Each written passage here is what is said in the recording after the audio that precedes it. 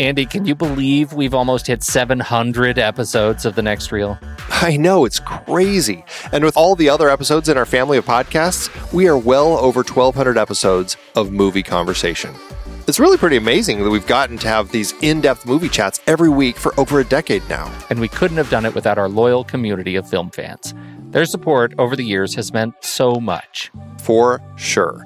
That reminds me, we should give the merch store a shout out. Buying shirts from thenextreel.com/merch is a great way listeners can continue to support the show. Plus, they get to sport our great designs. Absolutely. I think sometimes folks forget we have a variety of shirts, mugs, phone cases, and more available. In fact, a great place to start is with a shirt sporting the Next Reel's logo. We also have that classic Fast Times Spicoli Surf School tee, or the weirdly popular Rusty's European Tour shirt. The one from National Lampoon's European Vacation. Why is that so popular? Search me, but we have sold a ridiculous number of those. I guess there are a lot of Rustys taking trips to Europe? We're always adding new designs based on movies we've covered, like our brand new design for a streetcar named Desire, featuring a streetcar named Desire. So if you want to rep your love of TNR and films, head to thenextreel.com/merch. Every purchase helps us continue to have these weekly in-depth conversations. So visit thenextreel.com/merch today. And as always, thanks for listening and being a part of the Next Reel community. We've got lots more great movie chats coming your way. It's hard to believe that we've been having in-depth weekly conversations about movies since 2011. You're telling me producing this show week after week requires a ton of work behind the scenes. If you'd like to help support our efforts, one easy way is by using our originals page when shopping for books and movies we've covered. Just visit thenextreel.com/originals. Your purchases made through our links give us a small commission at no extra cost to you and allow us to keep having these great conversations. I was so excited for our big Star Trek film franchise series this season. All those movies adapted from Gene Roddenberry's original 1960s TV show. As a huge fan, I know that you geeked out over analyzing the adaptations. Absolutely. From the motion picture to the Kelvin timeline films, seeing the Enterprise crews on the big screen was a dream come true. Our list of source material isn't just all books and plays. We have the original series in our list of source material. You can rent the episodes to watch and enjoy and support the show in the process. For our Millennium Trilogy series, we covered films adapted from the original books that launched Lisbeth Salander, The Girl with the Dragon Tattoo, The Girl Who Played with Fire, and The Girl Who Kicked the Hornet's Nest. As much as I love Fincher's version, the original Swedish versions are the way to go. We also did our Die Hard series in season 7. I can't believe Die Hard and Die Hard 2 were adaptations. Two of the greatest action movies ever. Well, one of them at least. The other is awfully fun, though. We revisited the classic Mary Poppins for our 1960s movie musical series. A spoonful of sugar always helps the medicine go down. Old Boy was intense for our Park Chan-wook Vengeance trilogy. And East of Eden and Giant were highlights of our James Dean series. And a fun time travel mind bender with Predestination to cap things off. Find all the books behind these adaptations and more at thenextreel.com/originals. Dive into the source material for your favorite movies. Check it out today. thenextreel.com/originals. The trailers for this movie are, well, they're as good as the movie. Is that an appropriate way to say it? I don't know. I don't know either.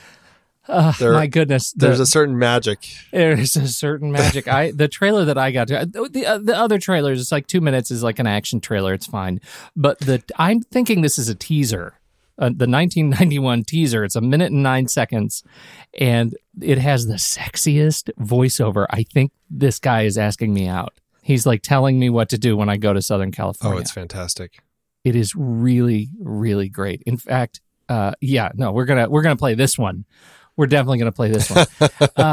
It shows off the sultry, sexy side of Point Break. How does the trailer, or I should even say, how do the trailers help you connect with the film, Andy? It's a really interesting mix of trailers, and I guess it's the early 90s way to kind of pitch an action film. I mean, the first kind of the teaser that you're talking about, it certainly has an odd bit of humor with the with that sultry voice pitching kind of the magic of the nightlife almost is what it's celebrating. And it actually shows over a sunset.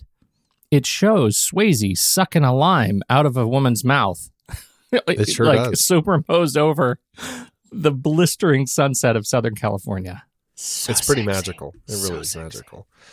I actually like it better than the other trailer, only because the other trailer feels very much like they were pushing to do an action trailer at this particular point in time, and it felt too long. It honestly felt like it really bogged down, and it felt like it ended like 3 times. I felt like, oh, here's the end of the trailer. Oh, nope, it's still going. It's like this is the Return of the King trailer. In the world of trailers, this is Return of the King, because it keeps ending. It's like, oh, and here's an ending. Oh, nope, it's still going. Oh, yeah. Okay, it's over. Nope, it's still going. Oh, there's a little bit more. And it really just kind of overstayed its welcome. You really get the feeling that the editor kept finding really delicious one-liners. Really delicious. He's got all the material from the movie, and he cuts the trailer together, and it's exactly the way he wants it. And then he accidentally scrubs through a fantastic line. He's like, well, I better use that. And that's what it feels like to me. And, as we've talked about in past trailers, they are very, very much wanting to always put their big moments in the trailer. So, Of course, we see Patrick Swayze jumping out of the airplane. That's something the money shot. The big money shot. And, of course, they're going to show it in the trailer and not save it for the film. It probably literally costs them the most. When you think of insurance on Swayze falling out of an airplane, I'll bet it costs more than any of the other effects. Did you hear the story about that? Yeah, it was like they had to wait to the very last thing, right? Yeah, they wouldn't let him do it, and it didn't sound like insurance was covering it. They're just like, "You want to go do it? Right. You go do it." That's right. They wait till the very last minute. Yeah, you can't do it while we're making the movie, and so they finished the movie, and they went and got that shot, which I think is great. When Swayze is once again worthless to them. Right. You could die and it won't matter. What are you going to do? On the coast of Southern California, you can only surf, party, and make love for so long before it's time to go to work. Rock and roll. 27 banks in 3 years. Anything to catch the perfect wave. I'm not a crook. Patrick Swayze. Fear causes hesitation, and hesitation will cause your worst fears to come true. Keanu Reeves. You think I joined the FBI to learn to surf? Point Break. Adios, amigo!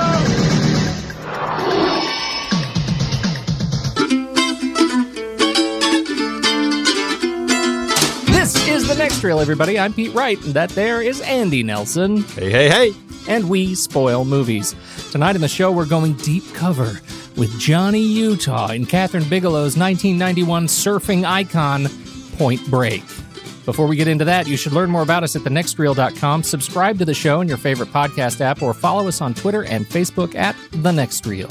And if you enjoy the show and are interested in supporting our ongoing work investigating great film, please consider a regular donation through our Patreon page. You'll get to join our back-channel conversations on Discord, help us pick movies for upcoming series, and listen to the members-only weekend show, The Saturday Matinee, where we talk movies, trailers, and more. And I bet we'll talk more Oscars on this coming week's show. Plus, we do have a battle of the lists of movies related to our show that week. This next week, in honor of this film, we're comparing lists of our favorite movies where someone has to go undercover. So just head on over to patreon.com/thenextreel. You know what? I think, is it safe to say this movie is unfairly lampooned? I think that's fair to say. It was better than I remembered it. I expected to go in and just be laughing start to finish, right? I expected it to be just a mess. It is not a mess. I liked it so much better than Near Dark. There are a few words to describe the comparison. It's just deep and vast crevasse between these two movies. I actually feel like I had a great time in this movie. And yeah, there are some things that are ridiculous, but my sense is that the cultural gestalt has, or the cultural memory of this film is that it's a ridiculous surfing cop movie. And it turns out the surfing isn't as big a deal as they make it, or as memory would make it. Well, I thought there was plenty of surfing in it. I mean, and if there was anything that I had forgotten is how much of like the training montage type of stuff there is. There's a lot more than I remembered.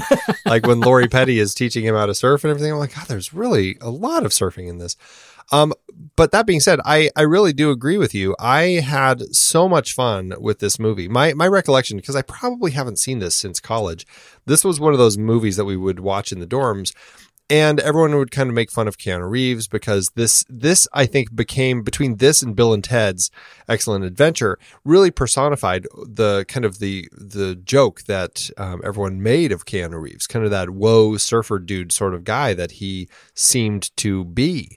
And it's funny because that seemed to linger for so long. In fact, it may still be lingering. Oh, it still lingers. Despite the fact that I think he's proven himself so many times that he can do so much more. And so I think it's really funny that this did kind of in a way, it kind of sets the high bar for what that Keanu Reeves personality is, like that whole, like, I mean, and it comes from moments like when he's talking to John C. McGinley, his FBI boss, who does say, do you have anything to report? And he's like, I caught my first tube today. I mean, that really is kind of like exactly why we make fun of Keanu Reeves. In all jest, I still think that he does such a great job in the film and has a lot of fun with Patrick Swayze.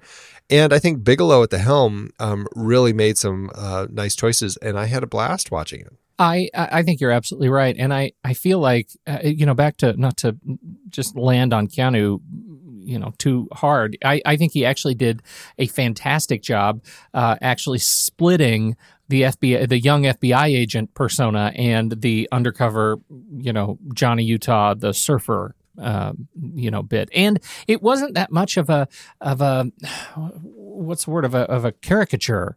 When he's out playing football on the beach, I don't get a sense that he's that, oh, whoa, hey, dude, he's not the Bill and Ted Keanu. He's very much the undercover cop Keanu. And I think it was played really smart. There are a few moments where, the general overacting in this movie really shines. And they usually involve Busey. Who's also a gem. Let me say, that guy's a national treasure.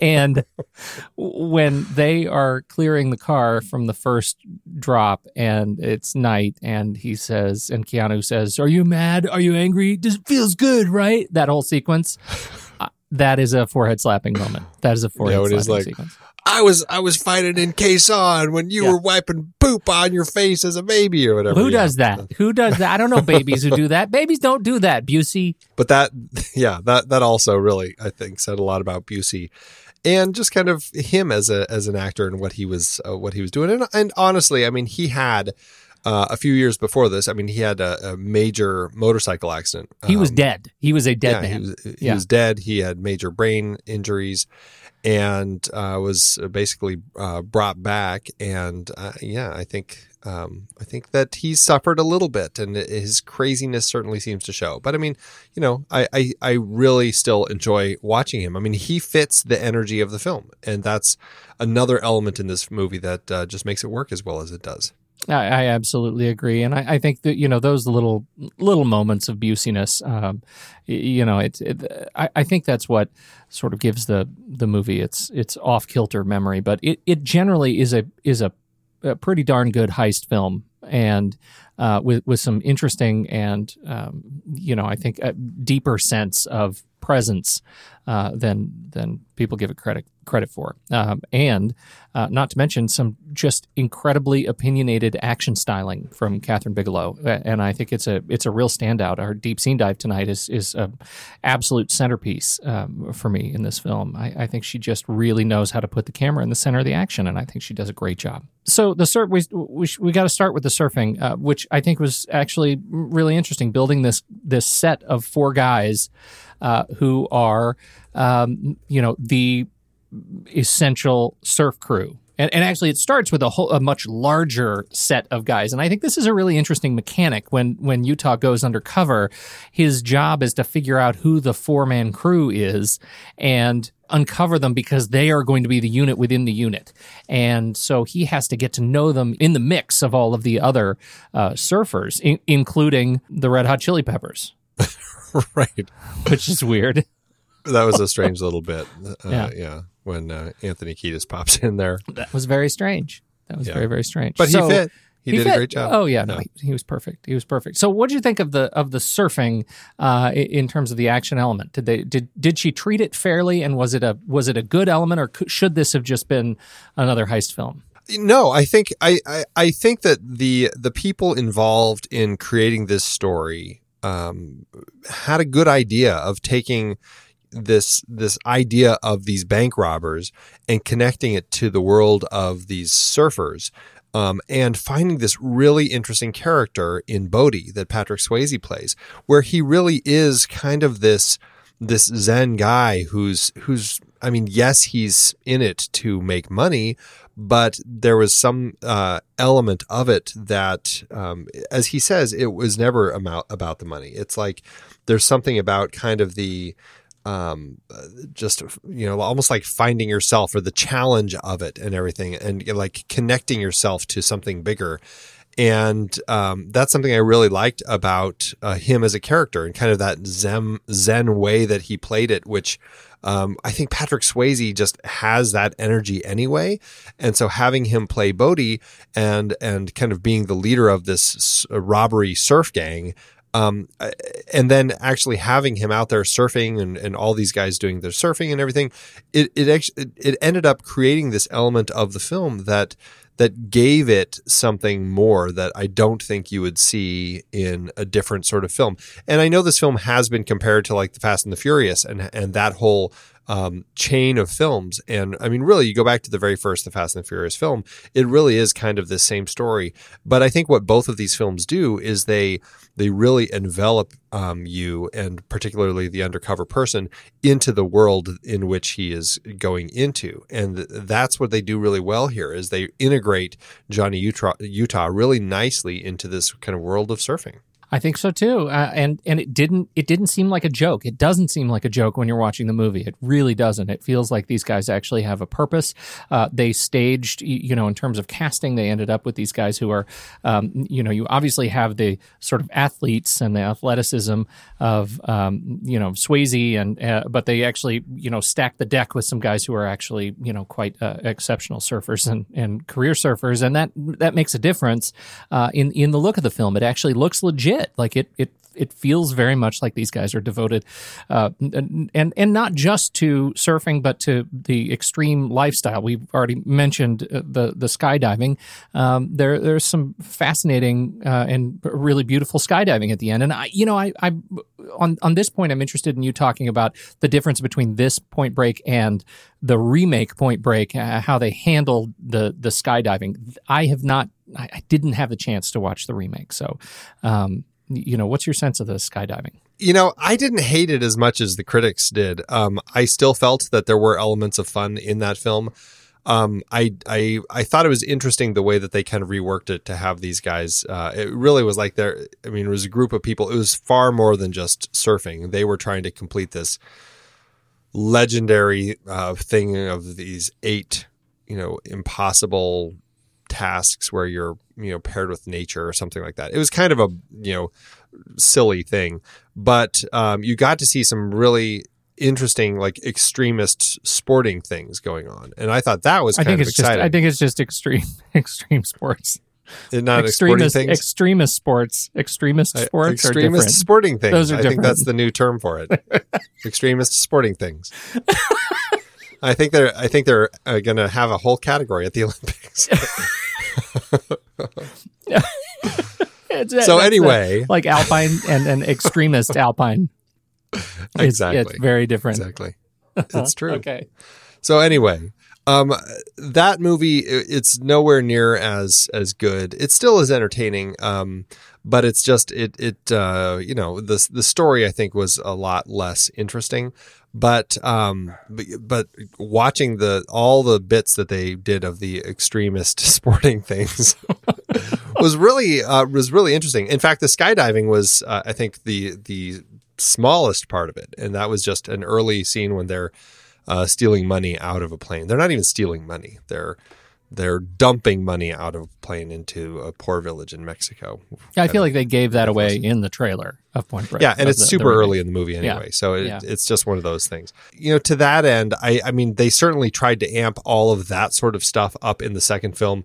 I don't think any of it works nearly as well as the first film. I think the first film really does capture that kind of that Zen essence better. I think a lot of that is because Catherine Bigelow I felt like she seems to connect really well with the subjects in her film, whether it's this or bomb diffusing in The Hurt Locker. She seems to find that way in to really have her actors connect in a level with what they're really doing, where I buy it completely. One of the interesting things about when you look at this group and this particular kind of approach to the film, the criminal element of the film, is that there is a sense of humanity in these guys. They have the a little bit of the Robin Hood vibe where they're definitely stealing money and they're not giving it to the poor, but they are taking it to fund their adventures around the world, but they are definitely doing it in a way that has some heart and some humanity to it, that they're doing it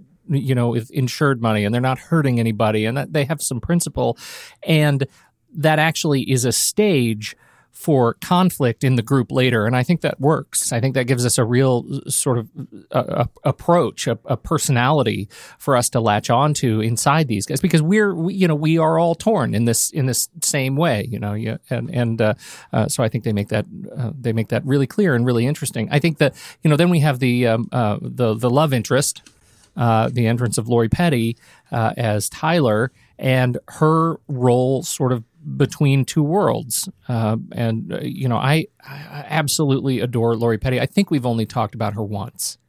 I think so, yeah. In A League of Their Own. Yeah, No Crying in Baseball. And she's just delightful. And I think she's great in this movie. I think she's particularly great in this movie because she's cast so against type. Like, this is not the type you would expect in this movie. She knows it's not the type you'd expect in this movie, that she is not that type.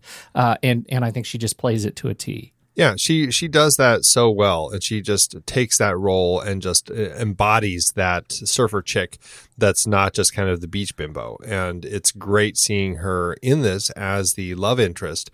And again, I think that goes a lot to Bigelow's choices to find a way to tell a story that felt more authentic and had some more interesting stuff to think about and look at. And also that, brings up another interesting comparison, because I think Teresa Palmer, who is in the remake, is just a lot less interesting. And they try to do some things with her part to spice it up a bit more in the remake.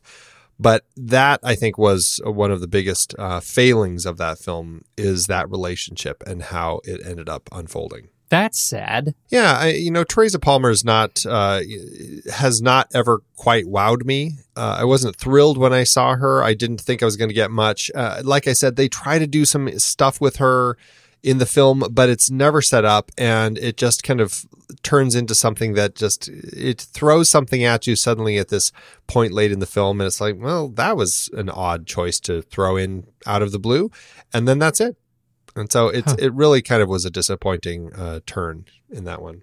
Well, I think the only thing that really could have improved my impression of Point Break is that, had it been made at a time where, like now, like today, where Lori Petty could have been the strong, dominating woman and, not have had to have the sex scene. You know what I mean? Like, this felt like this is a movie that could have made it all the way through without the romance. Because that angle for me was pretty anemic.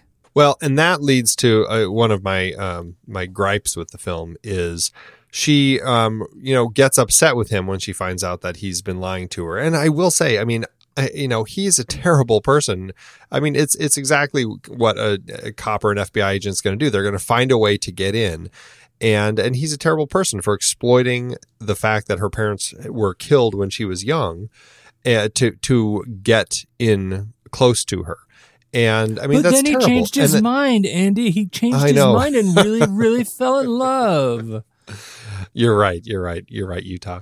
But no, the problem is that it's not that she gets upset. I mean, I like that she gets upset and pretty much that's it. She should get upset. That's a good thing. Yeah.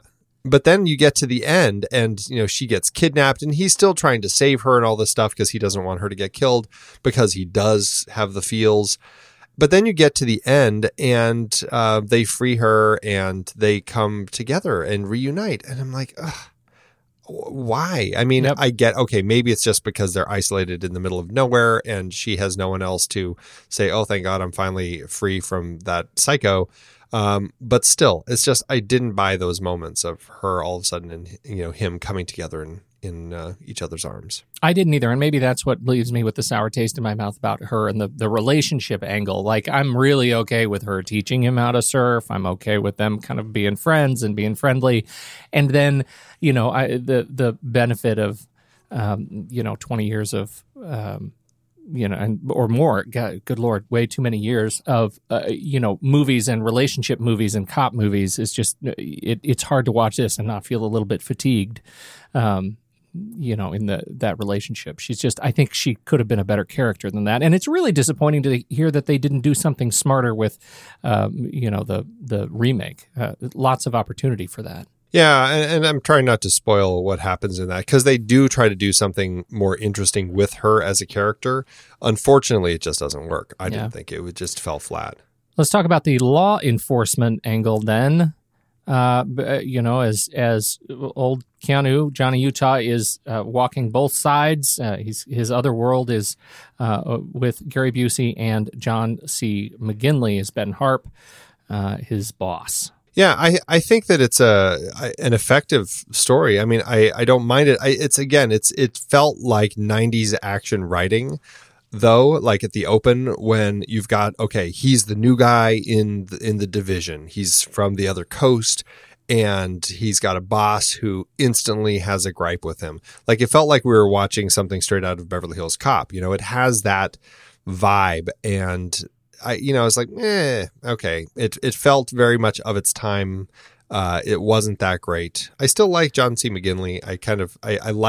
I buy them all in their roles, but it was one of the kind of lamer elements of that aspect of the story. I think John C. McGinley starts out on an enormous high. That walk and talk in the beginning where he's welcoming is so good. It's so good. And there are very few actors who are better equipped to handle 90s action movie police sergeant dialogue than John C. McGinley. It's like he was made for it. It is so specific. Tell me I'm not right. He is amazing, amazing in this part. And even though it's brief, unfortunately, he sets the bar very high and goes way down from there. And it becomes, his screaming fit and the completely irrational good leader, bad subordinate angle that he takes on against Johnny Utah without listening to the, evidence, listening to his people. It just becomes, it's just so tired. And I get really tired of seeing him, it's not even that rewarding when he gets punched because he's so ridiculous. That was pretty lame, yeah. And you know what it is? I compare it to, to Die Hard, right? Which handles this, I think, better, but I'm trying to put my finger on why. Yeah, but I don't know. I just felt like there was, that film allowed for more opportunities for conversations to happen, whether it's between McClane and the head of the department or the head of department and the FBI guys, or, or Al in the head. Like there were a lot more people involved to kind of keep that going. This one, McGinley started on a more, I still wasn't thrilled, but at least he was had a more interesting aspect to him. And then it just kind of went downhill from there and just became nothing but a caricature. Anyhow, I liked him clearly more than you, but he definitely doesn't stand up over the course of the film. And, in fact, there are some really weird moments between Busey and Keanu. But the nice thing about it is Busey and Keanu at least are on the same page early on in the movie. And I think that's something that's a little bit unique in their relationship, that, in fact, they agree. And it's not just one cop against the world. It becomes the two of them. Yeah, that was nice. All right. So how did this movie get made? Well, this was something where I think it was the writer Rick King who had this idea. He was on the beach reading the newspaper, and it was talking about the high rate of bank robberies in L.A. And he was on the beach and he saw these surfers, and he just kind of had this idea of bringing it all together. And so he brought on this writer, Peter Iliff, who he had write this script. And I think he had known Peter. Like, Peter had a script that the studio had optioned or something, like an action film, and King thought that he might be a guy to kind of take on this task of writing the script. So the two of them kind of put the story together, and then Iliff wrote the script. And that was it. It was a script called Johnny Utah. And that was the original name of the script. And at the time, they got Ridley Scott on to direct it.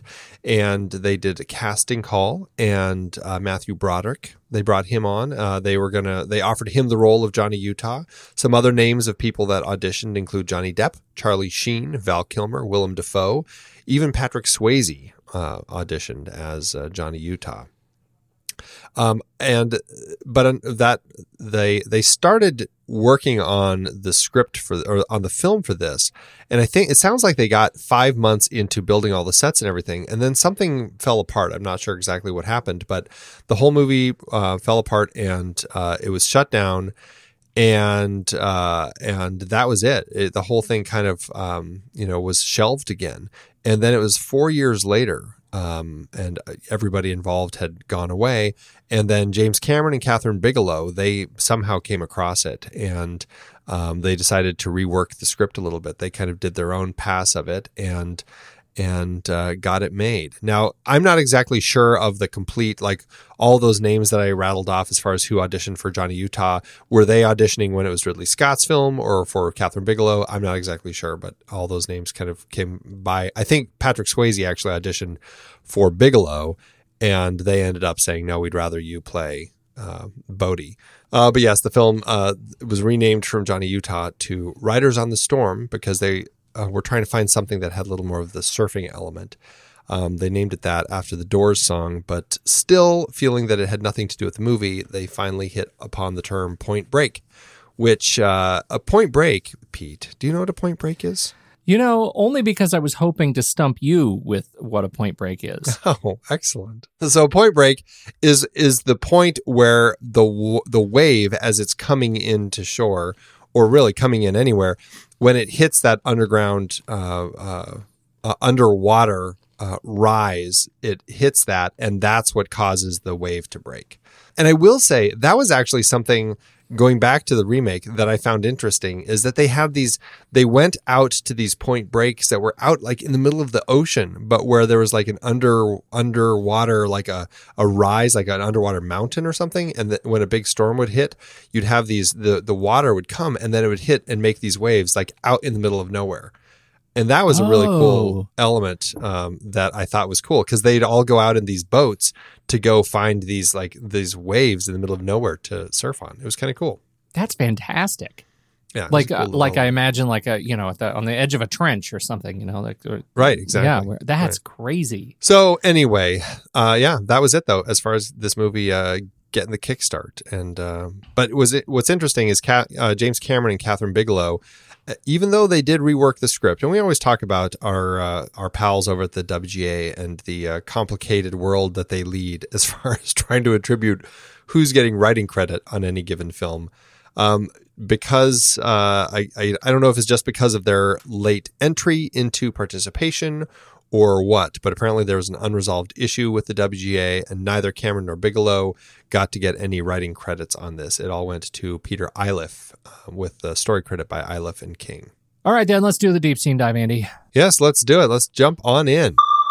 This is the pursuit of Bodhi and team after a robbery, and it includes a handheld running chase through the neighborhoods, the alleys of Los Angeles. And it's very, very cool. Happens at about an hour 3, hour 4 into the movie. Just to clarify, it actually starts with a car chase, and then it turns into a foot chase. And then there's a gas pump turned into a flamethrower.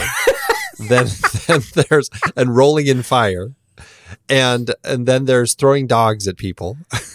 That's true. That's true. My favorite part is the foot chase. That's why it includes the foot chase. And you're right. The foot chase also includes the throwing dog at person. Yes, great way. And it ends put a dog to use. It ends in the falling into the LA canals and the shooting guns at the sky and screaming. Yes, the fantastic hot fuzz moment. That we love so much. It is the hot fuzz moment. So yes, you're right. To clarify, it includes a lot more than my favorite part, but it is there. It does. I think the gas station thing. I love that so much because it was so lovingly recreated in Zoolander. Oh, was it? What? Oh, was it? Andy. Yeah, Zoolander is a movie I very intentionally forgot after I watched it. Oh my God. We'll come back to that.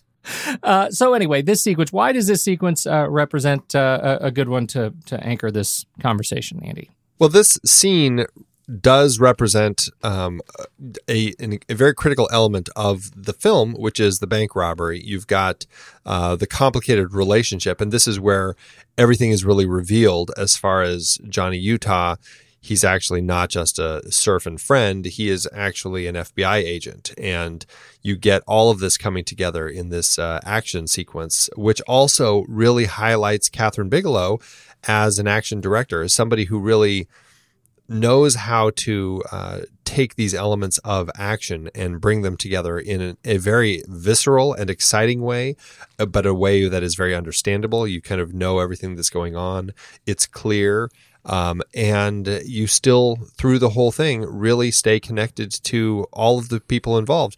And I'm always impressed the fact that you stay so connected to Bodhi when he's wearing a Ronald Reagan mask through the whole thing. But you get to that end and you see that close-up of him as he's looking, and as he and Utah are looking at each other, and that just extreme close-up of Bodhi's eyes through the mask as he's looking. I mean, you can really feel everything going on there. It's really just incredible direction and storytelling. I totally agree. And that is, I think, in that foot chase, I think that's the only thing that we see that was actually Patrick Swayze. I think it is, yeah. But largely indistinguishable. I think it's amazing stunt work. But I think what's really great about this whole sequence is that it is an obligatory scene, right? We have it is the handoff of power in the narrative, where one side of the chase discovers the true identity and the other side does not. Right. We know that, like, Utah probably has an idea, but not 100% clear. And now we know that Bodhi does. Bodhi knows exactly what's going on. And so I think that in the scene right before this, that is when Utah figured it all out, when they were on the beach. He sees him mooning. He sees that guy mooning somebody, and all the little bits and pieces come crashing down on him, and it all is clear. Yeah, I hear that. I don't think it's as clear as it's not as clear as it would be if he'd just seen him without take the mask off. Right? He hasn't seen that yet. You know what I mean? Like, I just didn't feel 100% clear. I think if it had been 100% clear, he would not have been the first one to run, his face open toward the crew in the masks. I think that he would not have done that. So I think this is an obligatory scene, right, where we have this the grand unveiling, and the chase is so great, and maybe it's even better if they both know that Bodhi keeps the mask on the whole time. Like, he still thinks he's hiding something, or I don't know, that he has a one up, and maybe that's the part of the handoff that is not clear, is that Bodhi doesn't know that Utah knows who he is under the mask.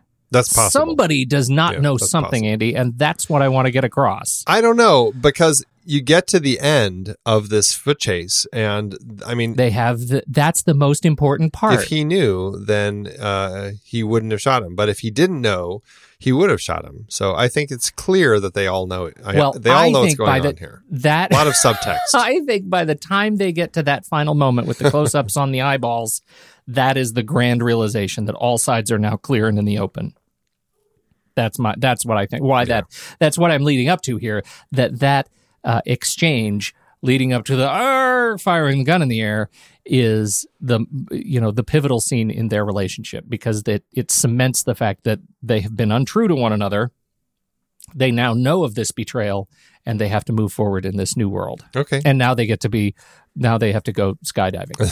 Now they have to go. They're going jump out to of a celebrate plane by being really nice to each other.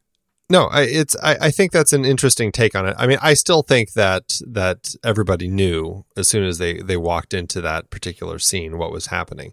But again, I think it allows for, a lot of interesting subtext to be happening. You've got one side that's all in masks and they've just robbed this bank, and then you have these two FBI guys pursuing them. And it does allow for some interesting stuff to happen. And whether it's the car chase or the foot chase or the race through the canals or whatever part it is, or wrestling in the fire, I think that it allows for just a lot of opportunity for Bigelow to really kind of play with everything going on here, and to give us something that I felt was very unique. I mean, watching I can't remember what they called the camera, like the pogo cam, I think is what they called it. Yeah. As the Steadicam operator is racing along with, whether it's Bodhi or Utah or both, through these little passageways between houses or through houses or down sidewalks or across roads or whatever. It was just really exciting, and I really felt connected to all of the action happening. That is the real highlight to me, which is using the way they use the camera and keep it nice, and both allows us to be focused on the subject as they're running like crazy through these streets and up and over fences, and throwing the camera up over the fence, essentially, to keep up with these actors who are running and jumping, and they're crazed. And yet you can totally keep a sense of where the action is, where you're supposed to be following, and it makes so much sense. It makes so much visual sense. There's none of that sort of jiggly monkey nonsense that we have to fight through in a lot of films. It actually reminded me, in retrospect, of the fantastic single camera, effectively action work that we got in The Secret in Their Eyes, where through the soccer stadium, that was just an amazing opportunity to really kind of throw us directly into the action and really see everything that was happening. That was an incredibly effective way to play that scene. And I think Bigelow, with cuts, does as effective a job here. I think you're right, and that example is, it's really appropriate, especially when you look at what they could have done and what another director might have done around the sort of being, pushed around in a crowd in The Secret in Their Eyes, as we're in the stadium. And instead, no, that movie is that sequence is super solid, just like this one. Like, it is super solid from the moment they jump out of the back of the van to the moment we're stopped in the canal.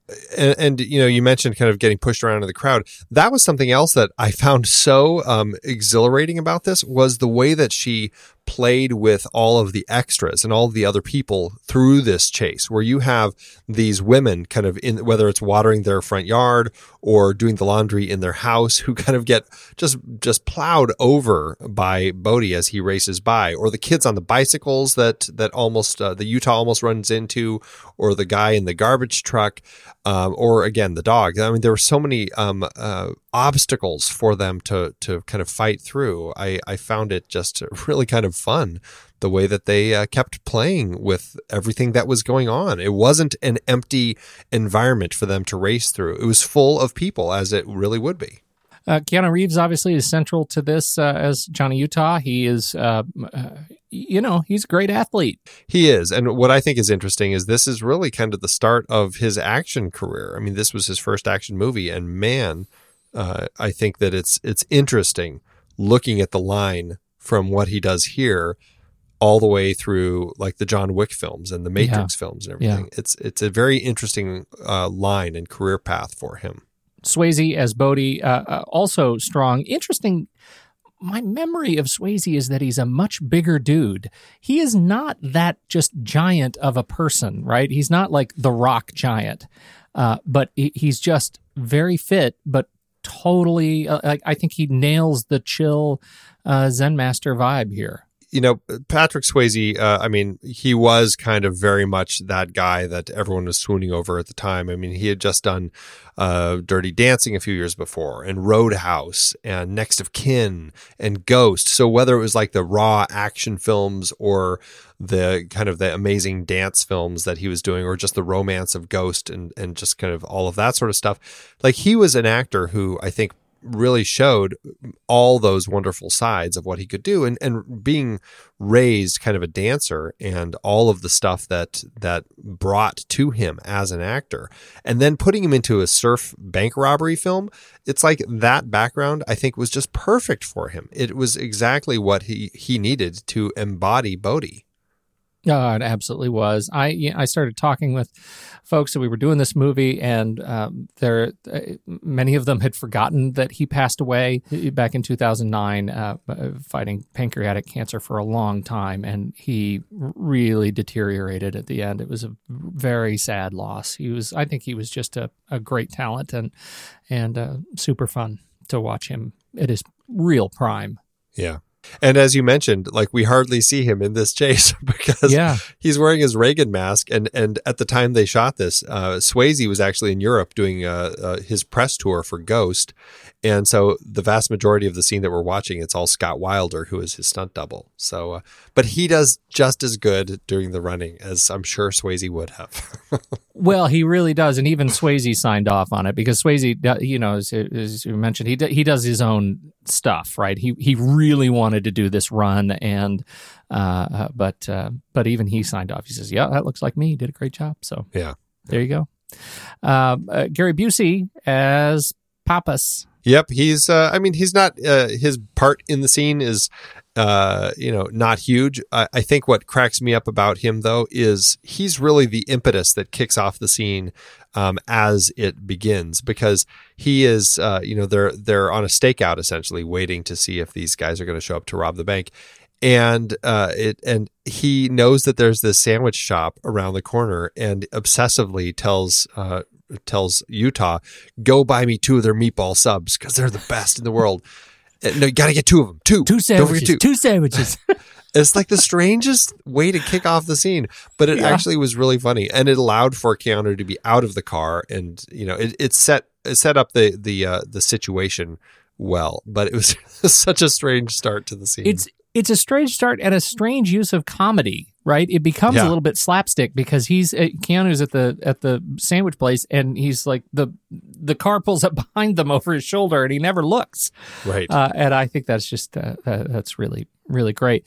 You mentioned that he had he had his terrible injury in '88, and so he was out for a little while. This was really, right in the middle of his career. I mean, he's done probably. I can't tell if he's done more since then. Where this falls in the sort of litany of 174 credits that Gary Busey has to his name. The guy is an amazingly prolific actor, and just a lot of fun to watch his crazy on screen. He has absolutely cornered the market on this kind of crazy, to the point where I don't care that he was in Sharknado 4. I don't care. I'd put him in Point Break 3, and I'd be just as happy. Do you think it was confusing for him that he was in Point Break, and then a few years later he was in Breaking Point? Breaking Point. Do you think, Andy, better question, do you think he ever bothered to ask a question about that? Do you think he knows most of the titles of the things that he's in anymore? I don't think he cares. Gary. Oh, Gary. I love Gary Busey, and it gives me a chance to say, we've talked about Gary Busey before, and you should search YouTube for the Gary Busey and G.A. Lourdes Sartain TV show, because they grew up in their formative years on television in Tulsa, Oklahoma. Gary Busey, G.A. Lourdes Sartain, Gaylord Sartain. They did some great coach football player comedy. Very funny. Yeah. Well, then as far as the rest of the troupe in Swayze's gang, we've got James LaGrosse as Roach. Returning. Nice to see him again. He made it through Near Dark. He apparently. Did, and Bigelow brought him along. John Philbin as Nathaniel, and Bo Jesse Christopher as Gromit. And those last two are the real surfers that they cast to be a part of this. And so smart to put these guys in that crew. What I found impressive was that they actually cast real surfers, but they actually could carry scenes. Like when they were sitting around the fire and Gromit is like, kind of afraid. He's like concerned that something's going to go wrong. It's like, I really bought it. It wasn't just some bad actor who happens to be a good surfer. It's like they actually did a good job. Camera, Donald Peterman was behind the camera. Yeah, and we already talked a little bit about the Pogo cam, but it was basically it was a 35 millimeter camera, but they really kind of took as much off of it as they could. And they basically had it on a gyro stabilizer from a Steadicam with a loop on top. So James Murrow, the Steadicam operator, could see what he was doing while he was running as fast as he could, either in front of or behind the actors. So pretty interesting little setup they devised that I imagine has been utilized and cleaned up in all the various easy rigs and everything else they have these days. Speaking of clever rigs, do you want to talk a little bit about how, even though it wasn't in the sequence, how they ended up shooting many of the principal skydiving close-ups? Yeah, it was really cool to see because I was really impressed with the skydiving footage, the way that they intercut real skydivers with the actors. And what they did for the actors, they had them on these rigs. They were kind of like crane rigs that had these telescoping arms, and they had a platform, and the actors were in their outfits, and there was kind of a platform kind of that they were laying on built into their outfit, and they were propped up, and they had giant fans underneath them blowing up. And then the camera was also on one of these telescoping arms, and it had that loose movement, and then they would just shoot them with just nothing but sky in the background to get these shots that looked like they were really skydiving and having these conversations in midair. Really clever, very smart way to do it. Yeah, it really was. It was and seamless. It reminded me actually, weirdly, of Mary Poppins and the laughing sequence. The way they did all those sorts of clever platforms and things to shoot the floating sequences. It reminded me just exactly of that setup. So it was a funny little throwback. Production design, Peter Jameson, along with hair and makeup, Paul Abascal, hair, Wes Dawn, Greg LaCava, Michael Mills, makeup. The entire, I just bought the world that they had set up. I even bought Patrick Swayze's hair. Well, his hair was just, that's what made. That's why you bring Swayze. Exactly. Yeah. That was just crazy Swayze hair. Specifically to our scene that we really should mention is Glenn Wilder, the stunt coordinator, and just the amazing work he did in rehearsals ahead of time, training these actors to be able to do these as many of the stunts themselves as possible. And I think my hunch, I don't know if this is really the case, but knowing how Keanu Reeves has really kind of adopted that into kind of what we see him now bringing to the table in his action films, I feel like it's probably all started here, and just that whole idea of wanting to be in the action, wanting to really get that sense, and working with the stunt coordinator to really kind of find the tools that he needed to have in order to pull it off himself. To that point, I want to bring up Howard E. Smith, who was behind the editing of the film, in working with Donald Peterman and under the auspices of making sense of the sequence. There are a number of elements in here that you could just get plowed over visually if they weren't cut right. And the dog, you brought up the dog in particular, that is very fast. And yet I don't ever feel like I lose it. Yeah, and it has to be fast, especially because it's obviously not a real dog. It's completely faked. But they do that so well, where I was completely convinced that it was a dog until I went through and watched it a few times, and the credits point out clearly that it wasn't. It's not a dog, right? Yeah. Right. And so, but yeah, just the way that it's edited and the sound, the way that that's mixed in too. I mean, you're completely convinced that that's exactly what just happened.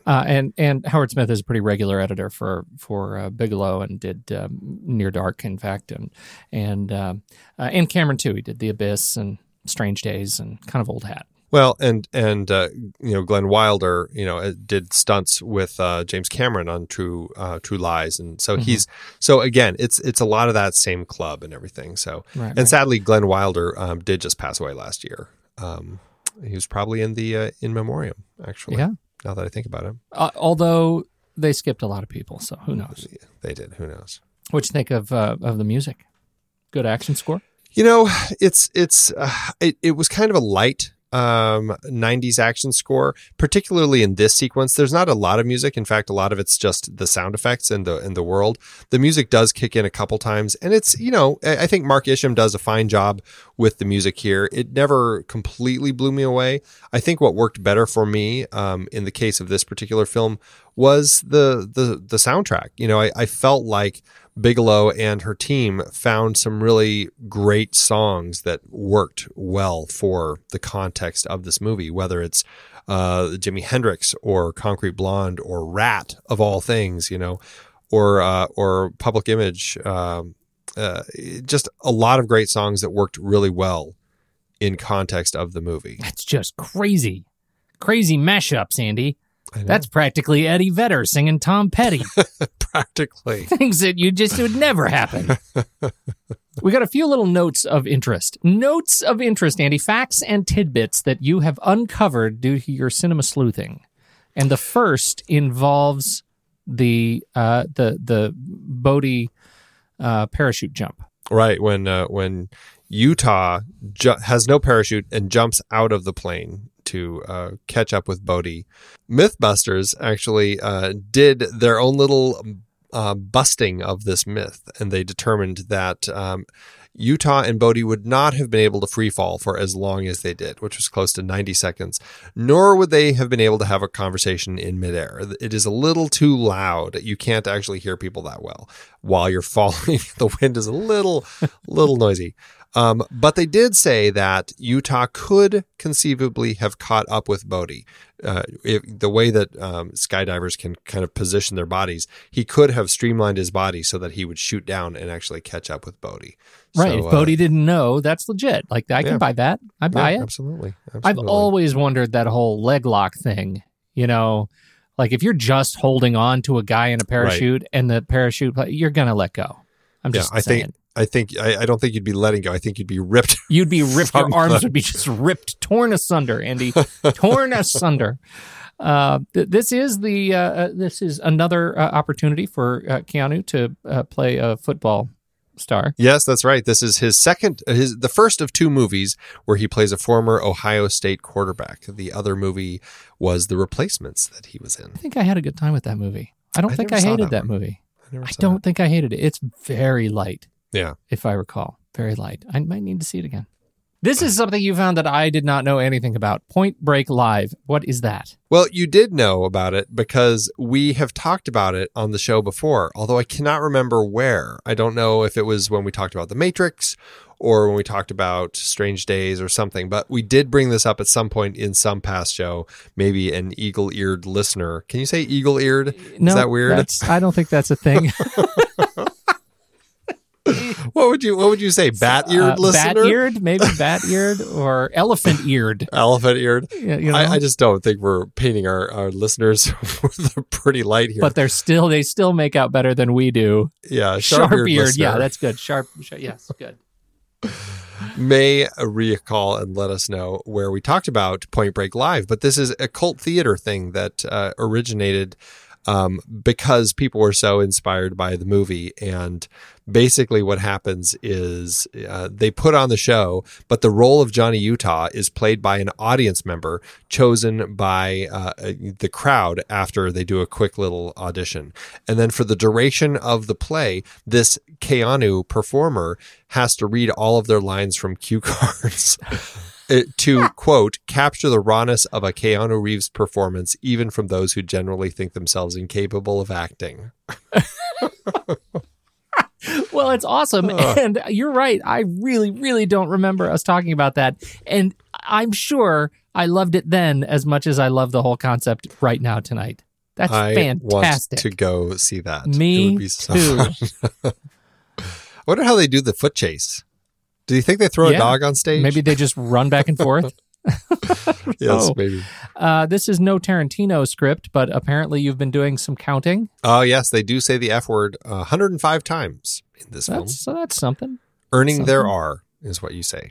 How to do at award season. This is one of those movies that's not getting the Oscar nominations. What? Pete. I'm shocked. I know. But you know who did nominate the film? Everybody's favorite, the MTV Movie Awards. Oh. That's right. Everybody's favorite award. Everybody's favorite. The movie was nominated not 1, not 2, but 3 MTV Movie Awards. Both Keanu Reeves and Patrick Swayze got nominated for Most Desirable Male. Only one could take the award home, Pete, and it was Keanu. Keanu was the most desirable male by the MTV Movie Award crowd back in 1991. Wait. Where do you stand on that? Oh, Swayze all the way. Really? Swayze all the way, baby. Oh, yeah. Oh, I think I'm a Keanu. I'm a Keanu, but I have the benefit of John Wick. You do. Yes, you do. Maybe had this been 1991, us having this conversation, maybe I would have said. I wonder if we had this conversation in 1991. Anyway, the other award it was nominated for was the Best Action Sequence Award. And that was for the second jump from the plane where Utah catches Bodhi falling, which we just talked about. But it did lose to the LA freeway chase in Terminator 2, which also beat out the helicopter blade sequence from Last Boy Scout, which I don't even remember from when we talked about that movie. And it also beat out Backdraft and The Hard Way. So... it's not at the very end on top of the sign. Oh, right. He falls. He knocks the guy off and the guy falls and goes right through the helicopter blades. Okay. Yeah. Now we've already talked about the remake, 2015 remake, but was there news of a actual Point Break 2? You know, they had actually considered making a Point Break 2 with Keanu reprising his role and actually Patrick Swayze reprising his role as Bodhi, apparently having survived that massive wave at the end of the film. But unfortunately, because of the real life death of Patrick Swayze, it put an end to the plans and that's it. Never ended up happening. And I don't think the remake did well enough where it's going to warrant a sequel. My hopes are dashed. How'd it do in the box office?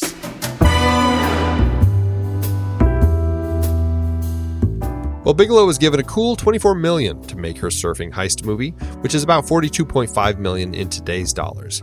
Her movie was given a prime summer weekend to open July 12th, 1991, opposite Disney's 101 Dalmatians re-release, Boys in the Hood, and Regarding Henry. None of those films, however, could topple Bigelow's then-husband's liquid metal juggernaut, Terminator 2, which was in its second week of release and easily held the #1 spot for 2 more weeks. Considering the film's status, though, it's surprising that both the 101 Dalmatians re-release and Boys in the Hood beat Point Break out. In fact, Point Break fell out of the top 10 after just 3 weeks. But that being said, the movie still found its audience, raking in $43.2 million domestically and $40.3 million internationally, giving it a total adjusted gross of $147.8 million and adjusted profit per finished minute of almost $864,000. Another win for Bigelow. In fact, it was her highest grossing film until Zero Dark 30. Oh, I buy that. Yeah. I had a good time with this movie, Andy. There is some ridiculous stuff in it, but I had a good time at this movie. It's some great action directing. The surfing was fun. The casting was great. The love interest was not the typical, dumb bimbo character. It was a character that was rich and textured, and in fact, the mano a mano nature of the heist cop relationship was strong for me here. It's no Heat, but it definitely deserves to be in the same category. Although Heat was really missing a wrestle between its two people in the waves of Australia. True. Could have used a wrestle. We didn't get that. It could have had a good old wrestle in the water. Yeah.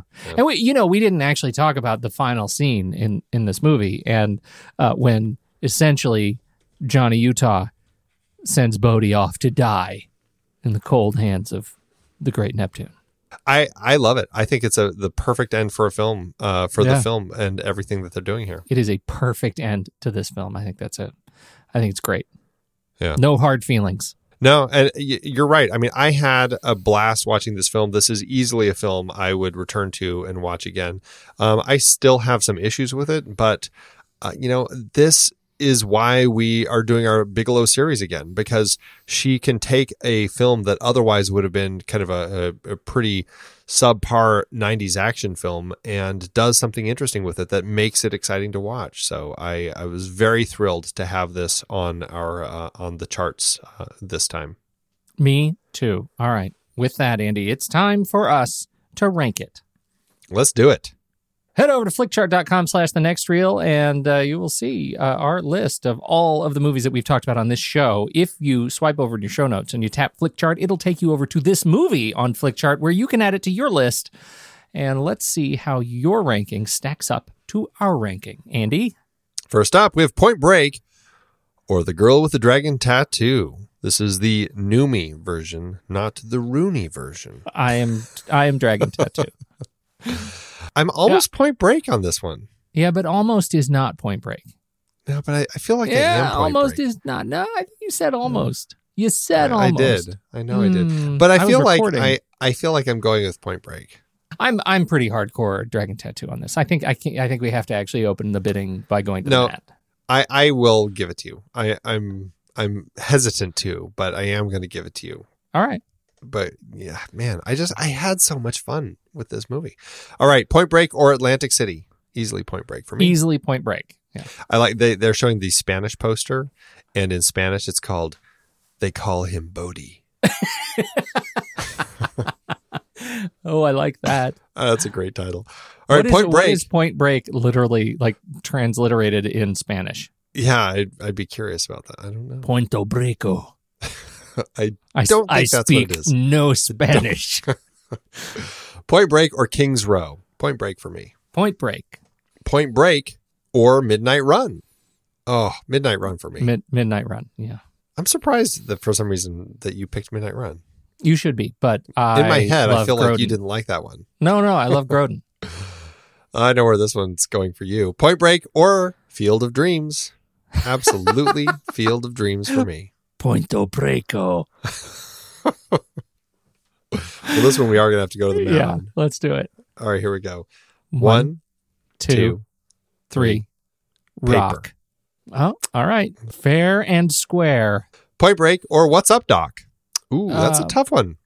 It's not that hard for me. It's Point Break, but I could be pushed. Yeah, I'm going to say Point Break, but it still is a tough one. Like, What's Up, Doc stuck really well in my head. That sounds weird. Stuck well in my head. Yeah. Anyway, that's how it is. All right, Point Break or The Great Wall? Point Break. I'm sorry. That shocked me. Yeah, Point Break. I'd forgotten we even talked about that movie. Yeah. Right. Well, Point Break or Infernal Affairs? Infernal Affairs. I'm going to say Point Break. Really? I have issues in both of the films, but I'm still going to say Point Break. Oh, I'm a little disappointed. I'm willing to be swayed. Are you willing to be for money? Swayzed? I'm willing to be swayzed. I just think I just think that the Infernal Affairs came across with so much more gravitas, and the execution, literally the execution, was such a dramatic and fantastic turn in that movie that that it just really sticks with me. It was a great film. Yeah, you're right. You Swayze'd me. All right. Well, that puts Point Break at 205 on our chart. 205 out of 342. So it's not super high. It's at about 40%. But again, we have talked about a lot of movies that we really love. We have, and I think once you get over that point, it actually, I don't know. What did it do on your personal flick chart? Again, my personal flick chart, I don't think it ended up as high as I was thinking it would have. It landed at 1440 out of 3930, so that's about a 63%. I personally feel like it would have been higher, but again, there's just a lot of movies I really like. That's fascinating because it ended up at 367 on my list out of 1013, which is almost exactly the same. It's about 64%. And if I were to go by the algorithm, the flick chart algorithm, that should be 3 stars over at letterboxd.com/thenextreel. And that feels a little bit low to me. Maybe not too low, but a little bit low. Yeah, I'm really surprised how much I liked this movie. I'm giving it 4 stars and a like. 4 stars, really? Yeah, it's everything that it needed to be. Yes, it has some issues as far as the romance relationship, as far as the relationship with Keanu's boss. But on the whole, this is just a delightful movie. So absolutely, 4 out of 5. All right, you've Swayze'd me, Andy. You've Swayze'd me. 4 out of 5 and a like. There it is, folks. Point Break. Who knew? And where did Point Break 2015 end up for you on the star rating? That's a great question, Pete. It ended up at 3 stars. And really, it was just because as much as the story kind of largely falls flat for me, it was still a really fun movie to watch. It has a lot of really exciting action sequences. I thought they did a great job putting all of the action bits together. I struggle with the relationship. It's one that I feel is going to be much more quickly forgotten, but it still was fun. All right. I was really surprised that I liked it as much as I did. I'm going to check it out. You're going on vacation, so I can catch up on some movies that you gave me to watch and then didn't give me the time to watch them. So this is going to be one of them. Excellent. And apart from that, Andy, we're done now with Point Break. We're leaving the ocean. We're leaving the water. Where do we go from here? Yeah, we're leaving the water and we're going right over to Detroit. just where we wanted to go for vacation after the beach. That's what you do. You go to Detroit. Okay. All right. Well, I really look forward to this. Have you seen it yet? I have. Yes. I just watched it from the first time a few days ago. Excellent. I'm very curious to talk about. This is her film that she just did last year. Yeah. This gets us pretty current. So, that's part of the reason I'm really interested in seeing this is to close the gap between 1991 or Near Dark before that and see how she has grown. Again, that's one of the things that I really appreciated about or the last time we talked about Bigelow, and I'm very much looking forward to watching this. So that's it. We'll talk about it next week. All right. The Next Reel could not happen without the hard work of Stephen Smart over in Scotland running the Instagram stuff, and Ben Steerick helping out over there. Ben Lott at the Blot Spot runs all things on Twitter. Next Reel theme is Ragtime Instrumental by Eli Catlin, which you can find on his SoundCloud page. When the movie ends, Andy, our conversation begins.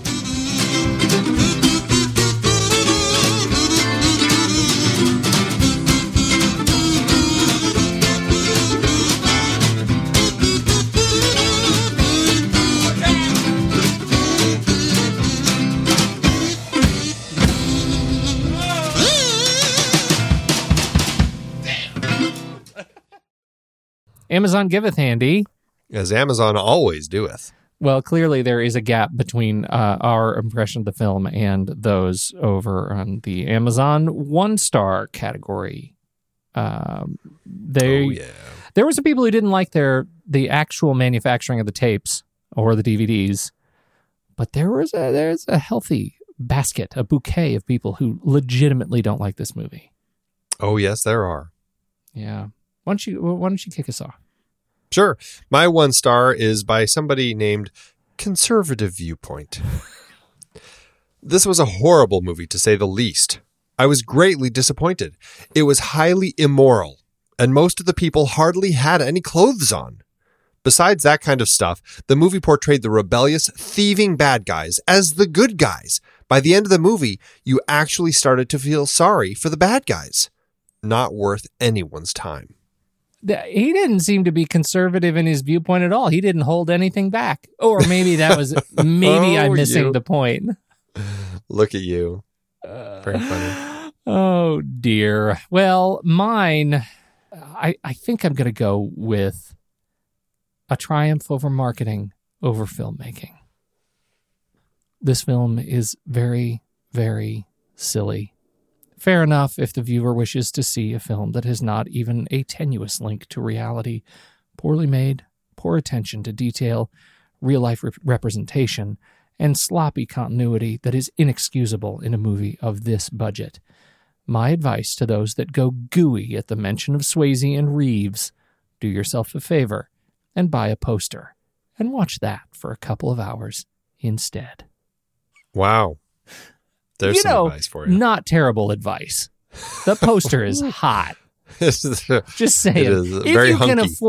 If you can afford the movie and the poster, that is still your best bet. Thanks, Amazon. I've been podcasting since 2006.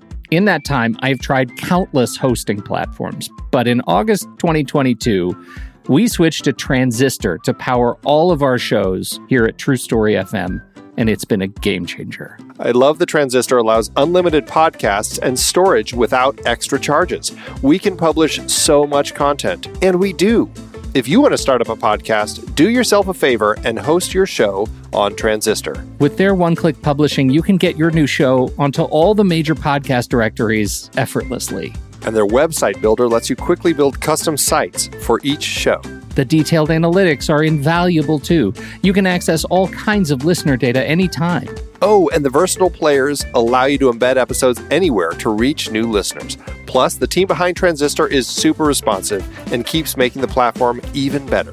After using countless hosting services over 15 plus years, Transistor has been, hands down, the best podcast partner for us. If you want a hosting platform to take all the worry out of getting your podcast out into the world, go to thenextreel.com/transistor and check it out. Support our show and support your own show by going to thenextreel.com/transistor. Start growing your podcast today.